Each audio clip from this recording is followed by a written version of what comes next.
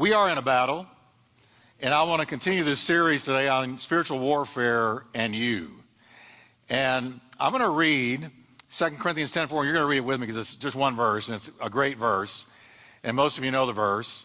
And I want you to read it with me, and I want to talk to you about your weapons today, the weapons of your warfare. So let's stand together for the reading of the Word, and let's talk about the weapons that God has given to us. Are you ready? The weapons of our warfare are not carnal, but mighty through God to the pulling down of strongholds. Powerful stuff. Let's pray. Father, thank you for your word today. And Lord, I pray with all of my heart that you will open our eyes to see, our ears to hear, our hearts to understand what you are saying to the church through this verse. You gave this. It's your word, Lord. It's your God-breathed word. Lord, help us to understand the battle we're in and help us to know how to fight it to win. And we thank you for it, Lord, in the name of Jesus. Now, will you just breathe a prayer and say, Lord, speak to my heart today. I receive your word in Jesus' name. Amen. Turn to your neighbor and tell him you were born to win. I should say you were born again to win. Amen. Good to see you here in the second service. We had a great first service, and God is just moving and blessing, and we're so thankful for all of you. Now, I want you to notice in this verse, we're going to leave it up there just for a second. I want you to look at it and realize that Paul is telling us without a doubt, we're in a warfare. We're in a battle. Now, we live in a world that is in a physical battle almost all the time. There's almost always wars going on somewhere in the world. But we're in a spiritual battle 24/7, 365 days a year. It never stops. And Paul tells us that we are in a warfare. He doesn't tell us what the weapons are, but he tells us what they do. I want you to notice what he says they do. They pull down strongholds. The weapons of our warfare. God has given us weapons. He has not left us alone to be beat up by the devil. But he has given us weapons to fight with, weapons in our warfare. And he says they pull down strongholds. Now, what's a stronghold? Well, a stronghold, I like to say, is anything that holds you strong. A stronghold is what holds you strong. Now, let me just elaborate a little bit and tell you what the Bible says more about strongholds. The Bible says that a stronghold is an argument against God's truth. A stronghold is an argument against the truth of God. Now, if you minister to anybody in this culture, if you try to witness about Jesus, you find that they have arguments against God. They will say to you, well, I don't believe Jesus is the only way. That's a stronghold. It's an argument that exalts itself against the truth of God. Or they will say, I don't believe the Bible is the Word of God. Or I don't believe that I'm lost and going to hell. I don't believe that I need a Savior. Or how about this one? We hear this a lot. I believe everybody's going to heaven. God's a God of love. He understands. He cuts all of us slack. These are strongholds. And the Bible says that they promote themselves, they exalt themselves against the truth of God. And the Bible also talks about ungodly imaginations. An imagination that does not come from God. You can have fearful imaginations, lustful imaginations, hateful imaginations, but they are imaginations that exalt themselves against the knowledge of God, and they come from Satan. The Bible says that our supernatural weapons cast down every proud and high thing. A stronghold is a proud and high thing that says, not God. No God. I won't submit to God. I won't follow God. I don't need God. Or there is no God. Proud and high things that seek to stop us and others from knowing God. See, you can be free in a lot of areas in your life, but you can have one area where the truth is not prevailing. And that's a stronghold. That is where you're being held strong. And the only way to bring that stronghold down is the truth of God. Jesus said the truth will make you free. And so a stronghold is something that the enemy has erected in your mind where you can be free in a lot of areas, but there is that one thing, that one area, that one arena of your life where you're not free and where there is a battle and there is a stronghold. And the only way to bring it down is not willpower. It must be brought down by something greater than the devil. And only one thing is really greater than the devil and his power, and that is the Lord Jesus Christ, who absolutely defanged him on the cross. And those strongholds must be brought down by the truth of God. It says the weapons of our warfare bring every thought into captivity to the obedience of Christ. So Paul reminds us now, and I talked about this last week, but let me just say it again, that our battle is not against flesh and blood people. It's not against your boss, not against your spouse, not against your children or your children against your parents. Our battle is not with flesh and blood human beings, but with a host of demons that work to defile and destroy and harass and tempt and enslave mankind. That's where the battle is. Right now, there's a battle going on in this room in some of your minds. If I could just say, you walked in here and maybe you don't even know Jesus, and I'm very, very aware when I quote the Word of God that truth is the only thing that's going to go into your mind and your soul and bring the stronghold that erects itself against the knowledge of God down so that you can say, I need Jesus. Every week we're having people saved. Every week people are coming to Jesus. They walk in here lost, and they have no idea that there is a spiritual battle going on, and that while I'm preaching and while we're worshiping God, God is moving, and His truth is talking to those strongholds and pulling them down so that you are free to come to Him. Strongholds. Not only can we resist the devil's influence in our own lives, but the powerful thing is we can destroy his influence in the lives of others. Oh yeah, I'm doing it right now. Those watching by video and those listening by radio, we get testimonies frequently from people who have been listening on radio. And they said, man, it grabbed me. We've even had people say, I pulled over to the side of the road and prayed with you. What happened? They're going down the highway in rush hour traffic, and the truth of God reaches through those speakers and grabs hold of the strongholds and pulls them down. But in order to be victorious in our warfare, we've got to know what our weapons are and how to use them. You can know what they are and not use them. A lot of people don't even seem to understand that to be a Christian is to be drafted into a spiritual war. Congratulations. If you're a believer, you have been drafted. You've got a draft card. And you are in a spiritual battle that is being waged for thousands, well, ever since Adam and Eve fell. And now the battle is continuing. The Bible tells us over and over and vividly describes that we're in a warfare. Paul wrote to his young son Timothy in the faith, and he said to Timothy, this charge I commit to you, son Timothy, according to the prophecies previously made concerning you, that by them you might wage a good warfare. He's saying to Timothy, Timothy, you're in a battle, in a spiritual war, and this is not going to be a church picnic. We are in a spiritual war.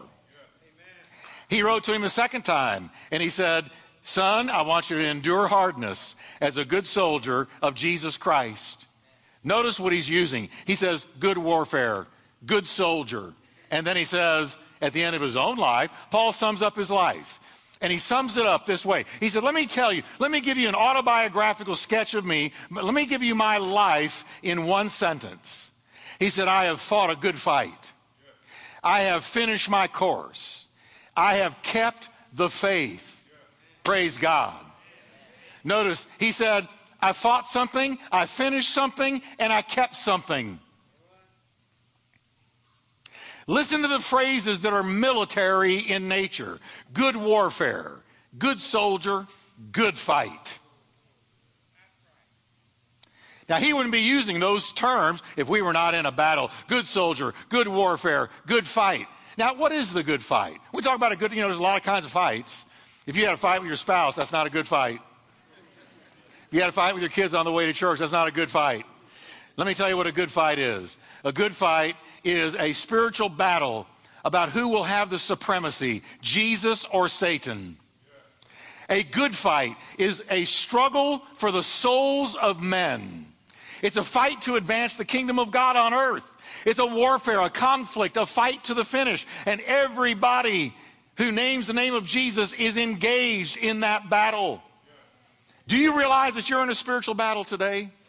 Do you realize that every single day the devil is going to attack your mind and attack your home and attack your marriage? And I'm not trying to lift up the devil, but I'm trying to open our eyes to the fact that we are in a spiritual battle, and God has given us spiritual weapons by which we can pull down every single stronghold and walk in victory in Jesus Christ.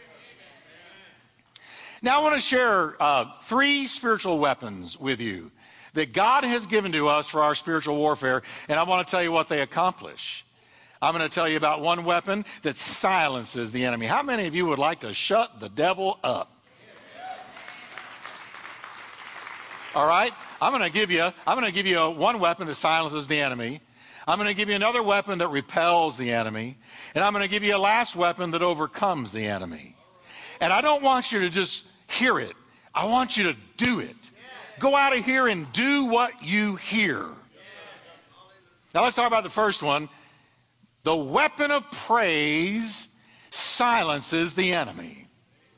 Now, let me just say something about praise. Listen, coming to church is not just coming in, opening up a hymnal, nothing against hymnals, I love hymns, and singing 3 hymns and sitting down and listening to 3 points in a poem and going home. No, listen, when we sing, when we praise God, that is something that all hell fears. Hell fears praise. See, we look at praise as just singing a song about Jesus. But no, I want you to leave here today realizing that praise is a weapon. Say it with me today. Praise is a weapon. It's not just something I do to praise God, and I do love praising God. I love praising God. But I want you to understand that when you praise God, you remember that commercial, Raid? And you got the cockroaches on the floor. And somebody walks in and they turn on a light. And here comes a can of Raid, and the Raid is sprayed. And what do those cockroaches say? Raid! And they flee. And they run for cover. That's what praise does to hell. Come on, everybody. Give the Lord a hand. When you praise God, somebody said, you got to put on your praise. Let me just read something to you out of Psalms 8. Listen to this. You have taught the little children to praise you perfectly. This is David writing. You have taught the little children to praise you perfectly. May their example shame and do what, everybody? Silence your enemies. So catch this. God uses the praise of children to silence the enemy. And my Bible tells me I'm a child of God. So if I'm a child of God and I praise God, my praise silences the enemy. Did you know that when you praise God, you shut him up? When you praise God, you drive him out. When you praise God, you chase him away. When you praise God, hell hates it and heaven loves it. When you praise God, you have just picked up a weapon. A weapon. Praise shuts the enemy's mouth. I love shutting the enemy's mouth because he's always talking. And how do you know he's talking? He's lying. Praise shuts the enemy's mouth. It silences his accusations, his temptations, his insinuations, his condemnations. Because that's all that he's got to say. He's going to lie, he's going to accuse, he's going to condemn. And praise silences your enemy. Have you ever stopped to think how many of our problems would go away if we could only get Satan and his demons to shut up? 98% of our spiritual battle in life, the spiritual battles that we wage, that we fight each and every day, happen in the battlefield of our mind, in our thought life. It happens in your mind. The enemy operates by injecting suggestions into our minds. And the Bible calls these thoughts fiery arrows. You're driving down the highway. Let's just say you've had a lifelong battle with alcohol. And you're driving down the highway, and everything's fine. You had a great day. Everything's gone well. And suddenly, injected into your thought life is a thought. And you are right then driving by a liquor store, and the thought says this: why don't you just pull off and go in there and grab just one drink? You deserve a break today. Just one drink won't hurt you. Just one little drink. You won't drink any more than that. Just one drink, and you can grab that drink, and then you can go on home, because after all, you've had a long, stressful day, and God will understand. And here comes this thought. And you don't realize that thought did not originate with you. But it's a fiery arrow shot into your mind. And at first, when the enemy shoots a thought into your mind, it doesn't have to be alcohol. It can be anything. Anything at all. But it's a fiery arrow. It is a thought. It is an insinuation. It is a suggestion. And at first they seem plausible, sensible, rational. Amen. Eve, God knows that you're not going to die if you eat that fruit. God knows that if you eat it, you're going to be just like him, and he doesn't want you to be like him. So God's cheating you, Eve, but, look at that fruit. It's no big deal if you just took a little bite out of that fruit. That's no big deal. It's not the big deal that God's made out of it. Eve, don't you understand that? Well, that's rational. That's sensible. That seems right to me. That seems logical. And so she reached out based on the suggestion and ate of it. And the price was way beyond any pleasure she enjoyed. And that's the way sin always is. You always pay a way higher price than anything you thought you were going to get out of it. And the enemy's suggestion prevailed. Because listen, we lose our spiritual battles when we believe and accept those demonic suggestions. We need to start recognizing them. The enemy's suggestions and thoughts and imaginations sow discouragement, confusion, fear, doubt, and unbelief into our minds.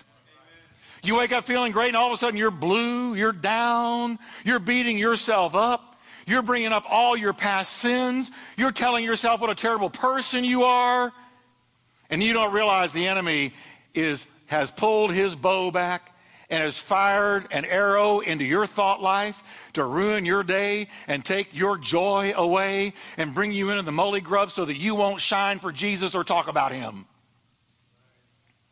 But you know what? Listen to me now. When we recognize what is going on, one of the weapons of our warfare is praise. I want you to say with me, put on your praise.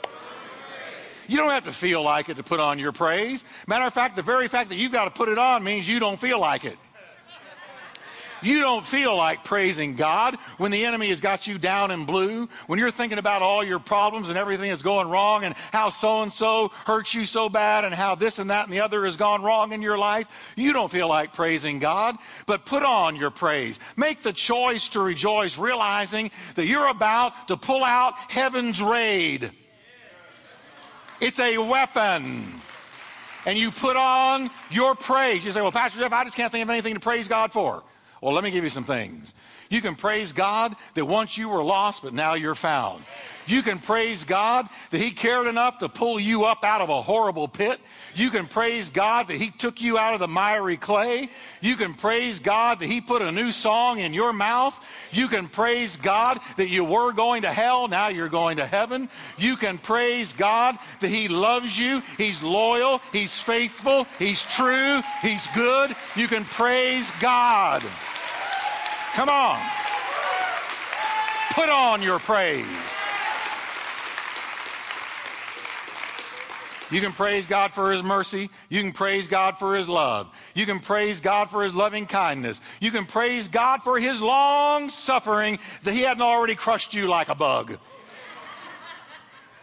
You can praise God that he sent his only begotten son to die for you on the cross, that he loved you that much. I can think of 1,000 reasons to praise him. So everybody say, put on your praise. In 2 Chronicles 20, when King Jehoshaphat was up against a huge army, the Bible says he was afraid, and he set his face to seek the Lord. Good thing to do when you're up against a huge army. It says he was afraid. This was an innumerable multitude coming against him. He was vastly outnumbered. It looked like he was toast. But it says he was afraid and set his face to seek the Lord, but God said to him, boy, I love it, but God. That's a great phrase, but God.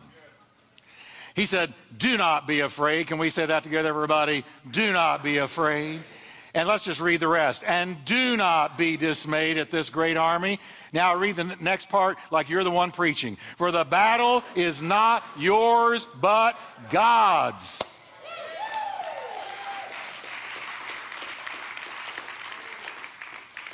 The battle is not yours, but it's God's. See, when the enemy touches you, he touches him. When the enemy attacks you, he attacks him. The Lord takes it very personally when his children are attacked by the devil. So we need to understand, any battle that we're in, it's also God's battle. It's his battle. And Jehoshaphat then decided to do something that did not make any sense in the natural. He took his best singers and he put them at the front of the battle. They didn't have swords. They didn't have arrows. They didn't have knives. They didn't have spears. They didn't have swords. Nothing. And he put the singers in the front. You know why? Because he said, I believe that praise is a greater weapon than any sword or any arrow or any knife or any spear. I'm going to put my singers out there. Now, if I'm one of those singers, hey, I'm praising God. Because I got an innumerable multitude facing me. If I'm one of those singers, my hands are up in the air and I'm praising with all of my might. Because Jehoshaphat said to these people, he said, up there in the front, I'm going to put you in the front. I'm going to put you in the front. I'm not giving you any natural weapons. I'm going to put you in the front with the greatest spiritual weapon there is, and I want you to praise God. And the Bible says they began to sing, and they sang one phrase over and over again. Give thanks to the Lord, for his steadfast love endures forever. Give thanks to the Lord, for his steadfast love endures forever. Give thanks to the Lord, for his steadfast love endures forever. And the Bible records that when they began to sing and praise, the Lord set an ambush against their enemies. And they were defeated. But you know how they were defeated? They forgot all about the Israelites and they began to fight one another. They devoured one another. They turned on one another. They became so confused because of the power of praise that they began to battle one another and they destroyed one another and they were utterly silenced.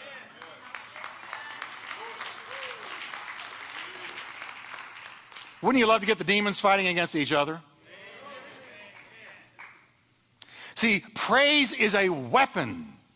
It's a weapon. I want you to see it that way. It's a weapon. Some of you need to get in the middle of your living room and get your hands up in the air. Devil's been coming against your marriage, coming against your finances, coming against your children, coming against you. And you feel like you're under the gun and under a shadow. I'm telling you, stand in the middle of the living room and pull out the raid. Stand in the middle of the living room and put on your praise. And get your hands up in the air and say, some of you men, well, I just don't do that, Pastor Jeff. I just never got my hands in the air. Hey, listen, you get into a hot enough battle, you will get your hands up in the air. Get your hands in the air.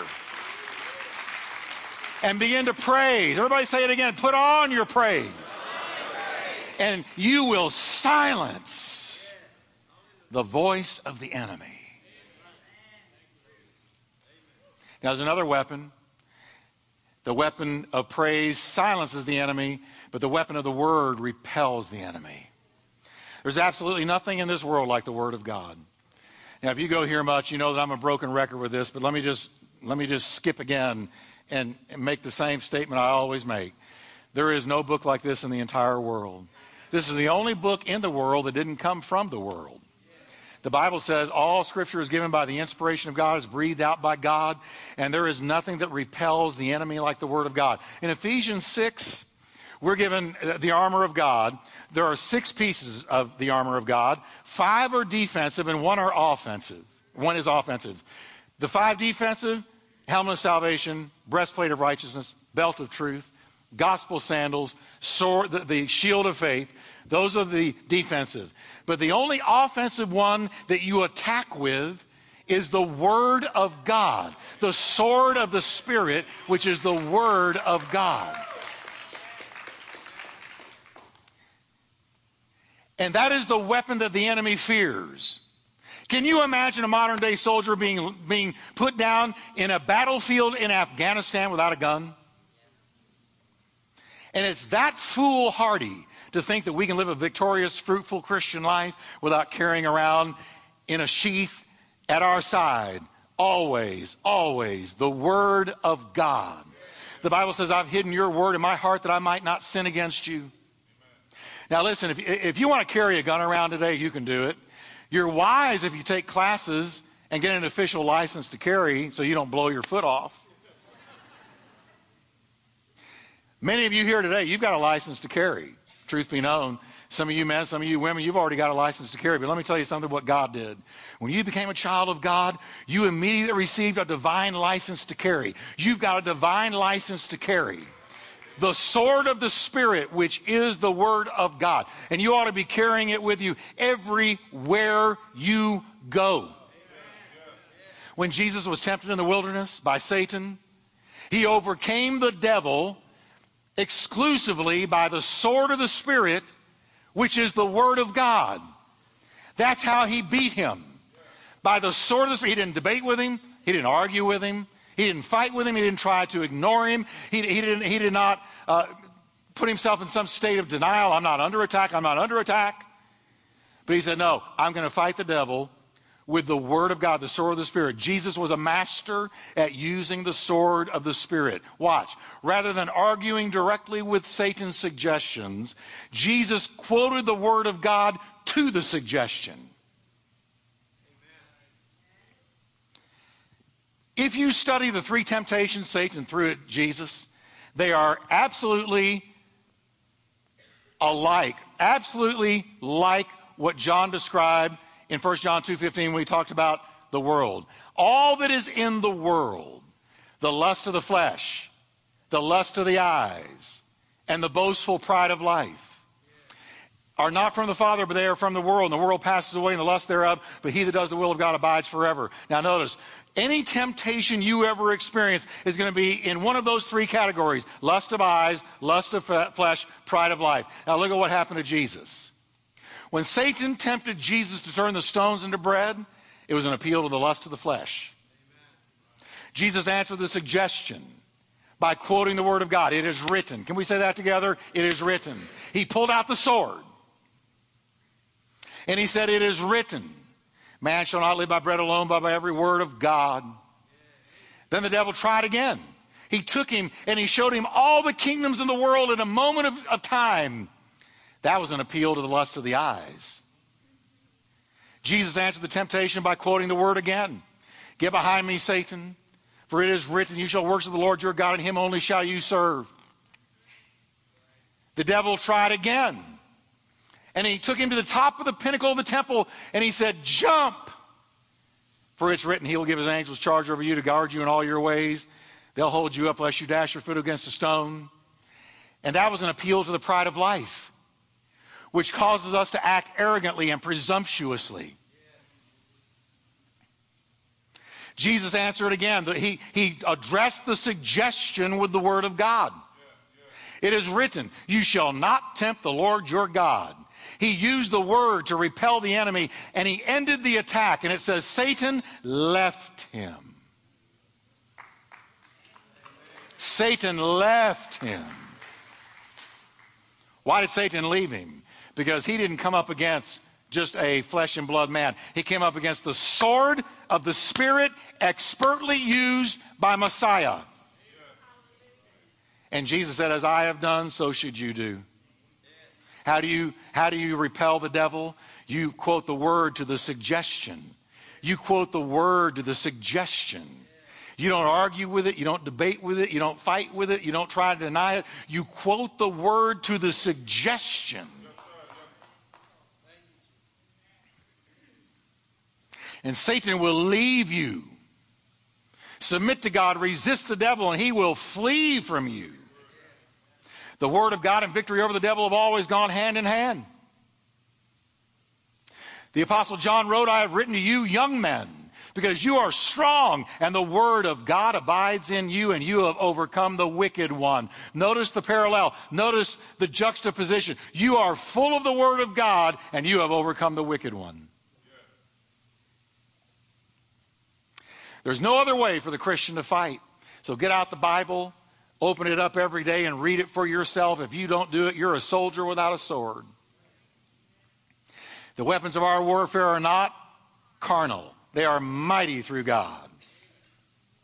mighty through God. So say with me, the weapon of praise silences the enemy. The word of God repels the enemy.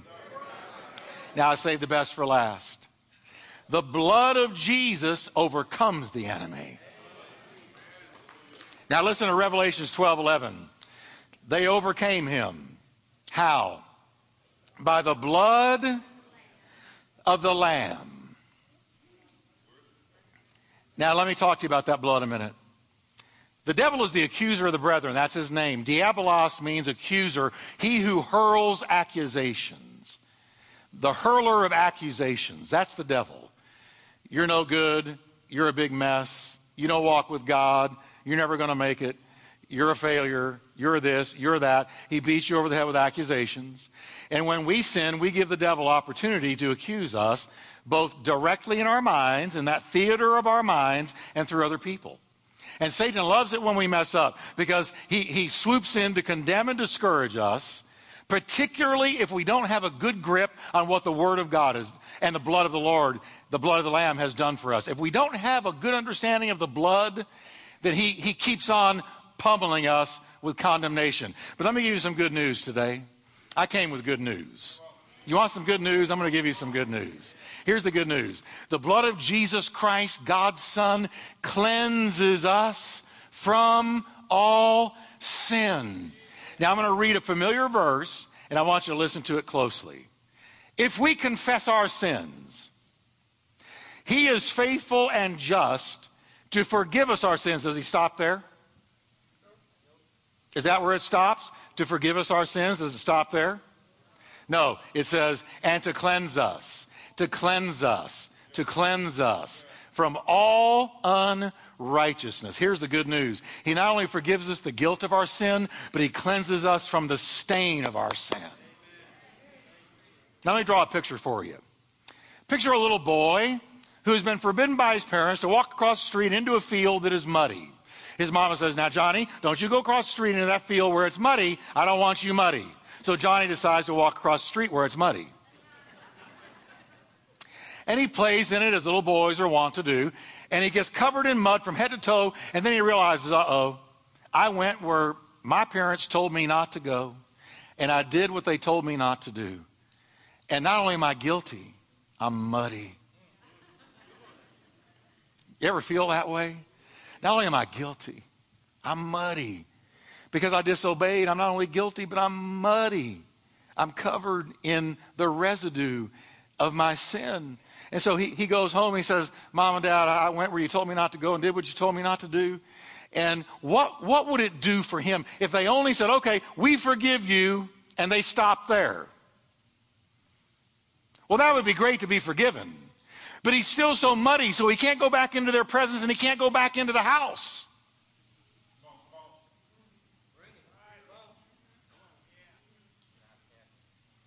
Likewise, the blood of Jesus not only forgives us, but it cleanses us so that once we're forgiven, we don't walk around feeling muddy and looking muddy and feeling like everybody else is looking at our mud. Listen, the power of the blood, the full message of the blood is that, just like little Johnny, they say, I forgive you. Now come here, I've got a hose.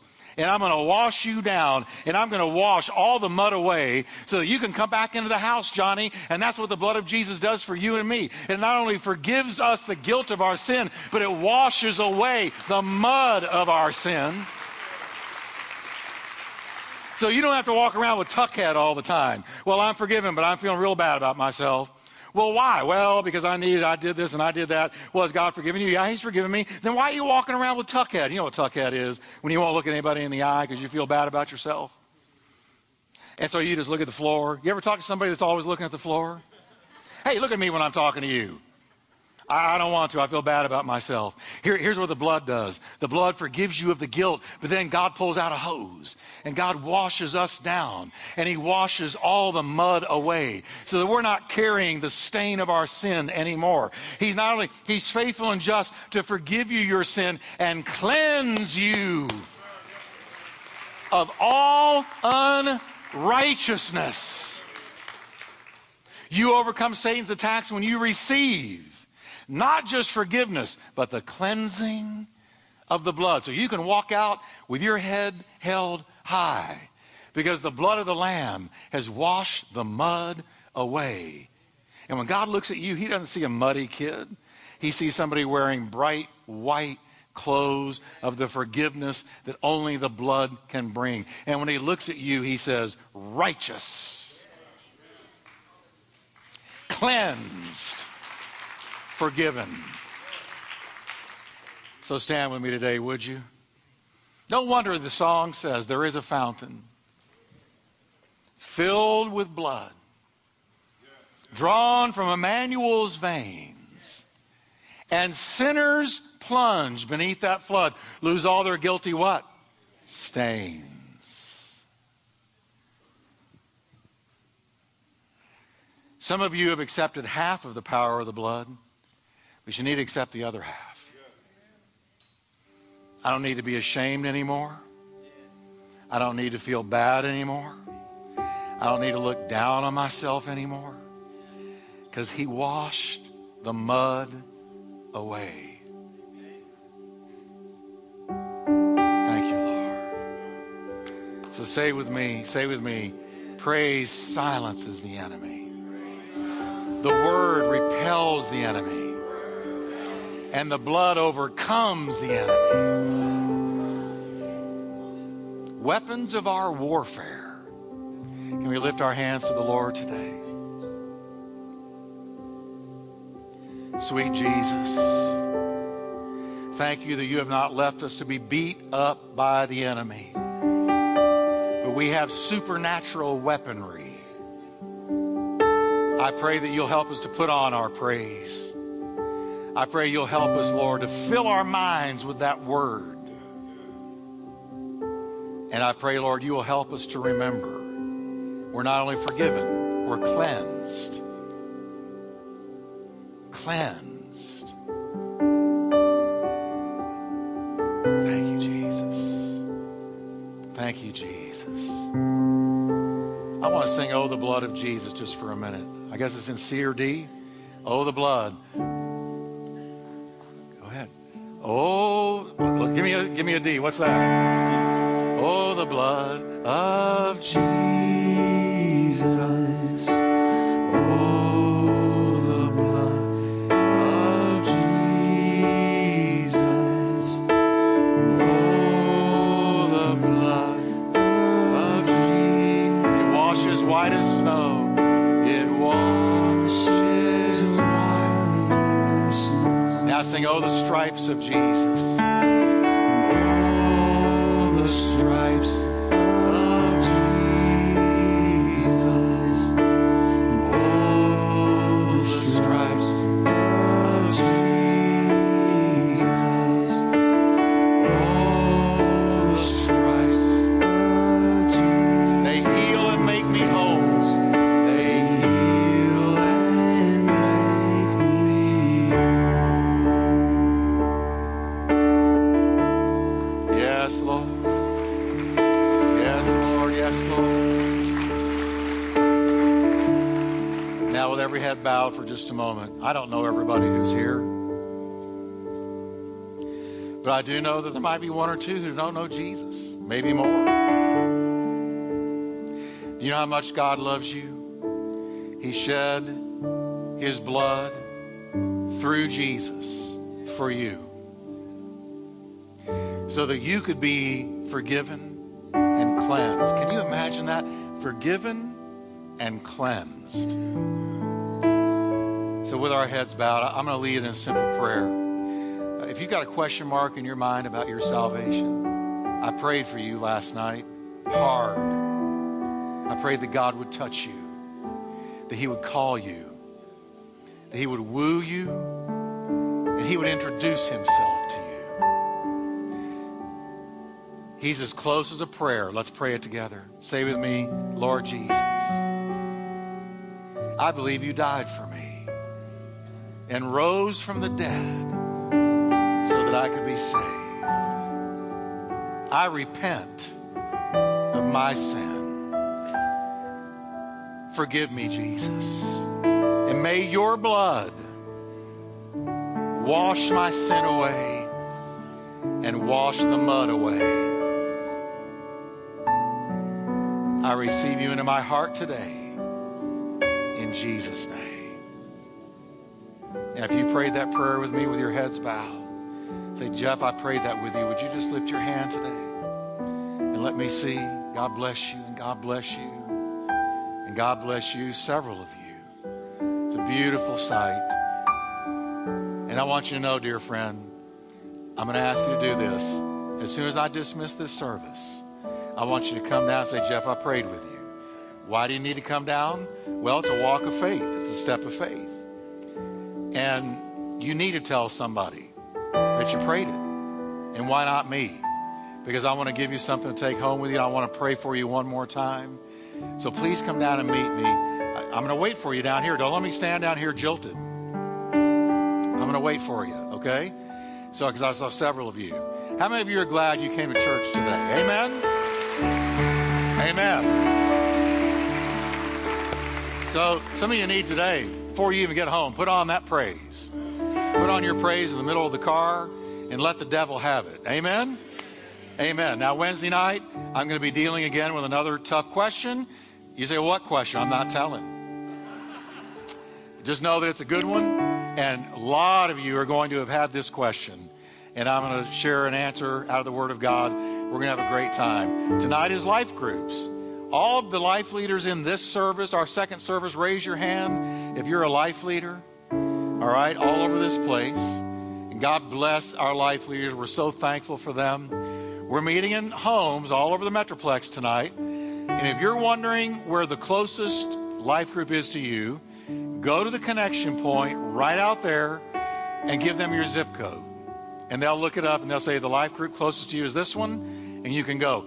Please go take advantage of it. They have great food. And they have great food. And some of them have homemade cooking. Great fellowship, great message from the Word of God. And let's turn a large church into a family. Amen? Get to know one another. And let's pray over those life groups. Father, we give the life groups to you tonight. And we pray that you will be with them. Bring new people, new faces. And thank you for blessing them. And can we just lift up now together the people in Corpus and the coast that have been so badly hit. Father, we give to you all of those poor people who have lost their homes, lost their livelihood, lost anywhere to lay their head at night. We pray for the mercy of God. We pray that many of them will come to know Jesus somehow, some way during this time of trial. Send helpers to them, Lord. And Lord, have mercy and show your grace in this time of tragedy. In Jesus' name. Amen.